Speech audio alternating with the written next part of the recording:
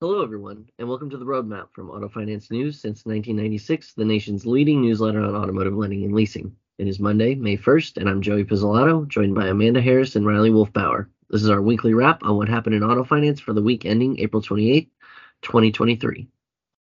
In general economic news, U.S. economic growth slowed in the first quarter by more than expected as slowing business investment and a pullback in inventories tempered a pickup in consumer spending. Gross domestic product rose at a 1.1% annualized rate on the back of the strongest consumer spending in nearly 2 years, according to the Commerce Department.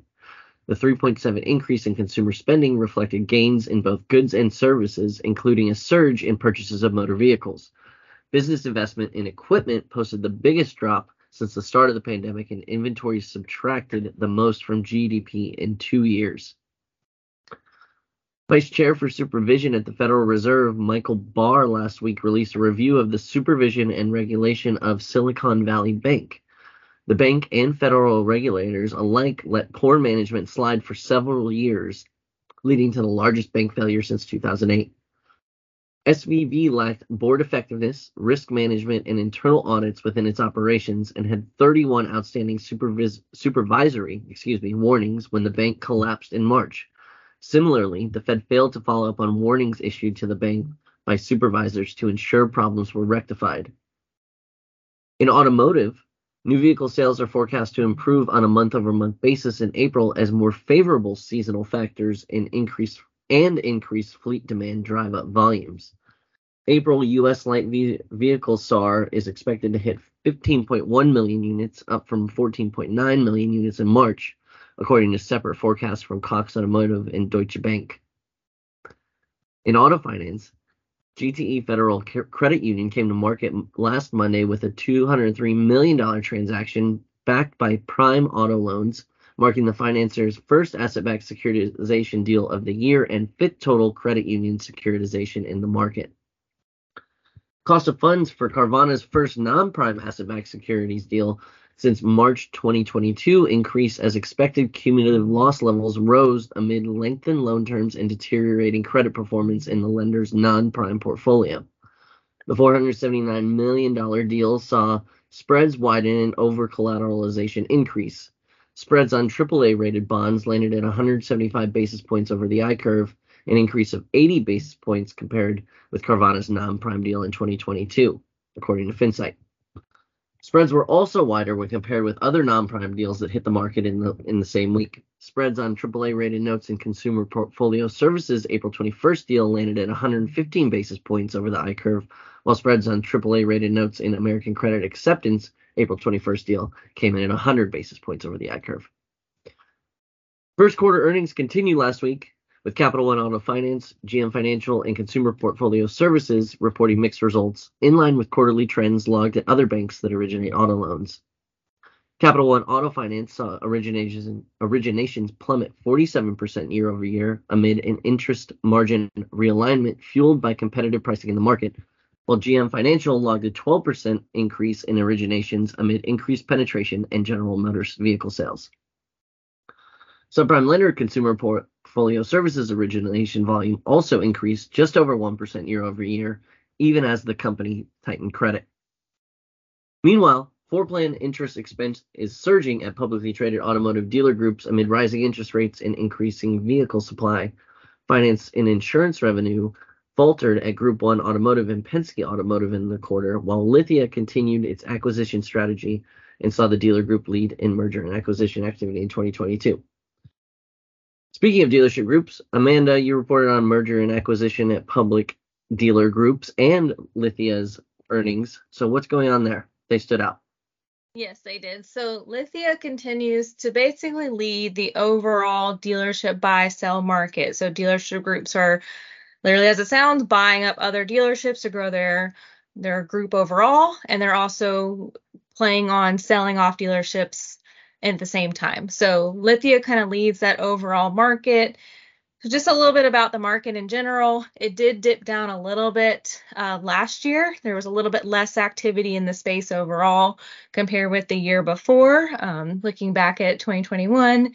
But it is starting off pretty strong this year as well. So it's climbing back up a little bit. And that really is driven by there's a lot of pushing for consolidation. OEMs really want to work with, fewer dealers, keeping their dealership network very large. So obviously they keep wanting to grow that. There is a push toward consolidation. So more dealership groups are buying up other dealerships to grow their groups overall. So we're looking at that. So that's kind of making the entire activity across the industry pick up again. But Lithia has led for a while, and they led back in 2022 as well. They're a publicly traded, dealership group, so they're kind of mandated to grow, and they're one of the few publicly traded in the space. Most dealerships are actually almost like 90% of it are owned by private companies. So there's a lot of opportunity for a publicly traded company to come in and buy up these dealerships, and a lot of opportunity for consolidation in general across the industry. So Lithia's really tapping into that.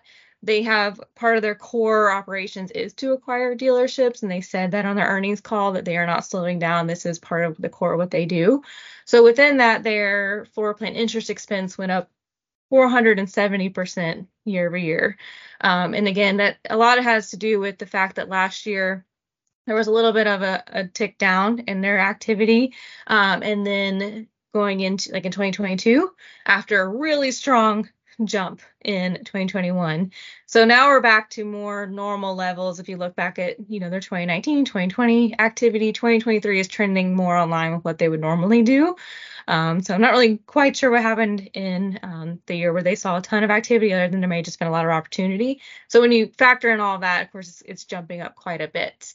But their F&I gross profit, along with that, did decline almost 8% year over year. So of course, like you mentioned, higher interest rates are a driver of that. They're also, spending a good bit on acquisitions. They take a lot of acquisitions funds and put that toward, growing their network. So a lot of that's just playing out, and they mainly fund those. They have debt issuance that they rely on. They have warehouse facilities that they use with different banks and financial institutions to fund those purchases. And they do expect to have about $3 to $5 billion in acquired revenues a year for their acquisition strategy going forward. And they said that on the call, so they're not slowing down at all. So we'll just kind of have to see what plays out as OEMs kind of take that a little bit more of an active role in their dealership networks, and consolidation becomes even a bigger trend going forward. Great. Turning back to auto sales and the Federal Reserve released its beige book last week. Riley Wolfbauer has the details.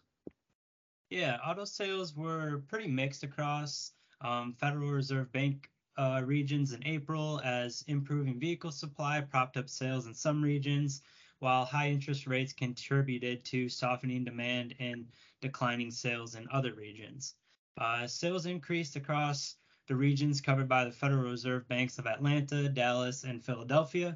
Sales were robust in the region covered by the Federal Reserve of Atlanta.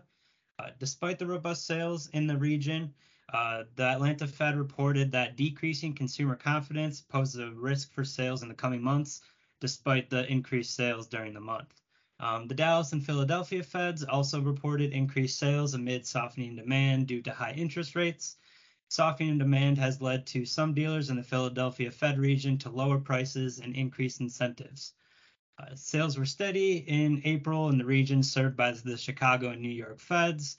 Vehicle sales in the Chicago Fed region were unchanged in April, and there was elevated demand in service and parts. Upstate New York dealers saw new vehicle sales steady as inventory improved, but used vehicle sales actually firmed up a little bit. The Cleveland and Kansas City and Richmond Federal Reserve regions saw decreased sales in April as demand weakened due to high interest rates and high vehicle prices pushing consumers out of the market. All of the Federal Reserve banks that provided insight into auto sales reported softening demand in the market, so it'll be interesting to keep a close eye to see how sales trend in May. Right. And the Federal Reserve is set to meet again tomorrow and Wednesday and expected to raise rates again by 25 basis points. Credit Acceptance Corp and Ford Credit are also set to report earnings in the next 2 days, so be on the lookout for those reports coming this week. That about does it for today's episode. Thanks for joining us on the Roadmap, and be sure to follow us on LinkedIn. We will see you online at autofinancenews.net and here next time.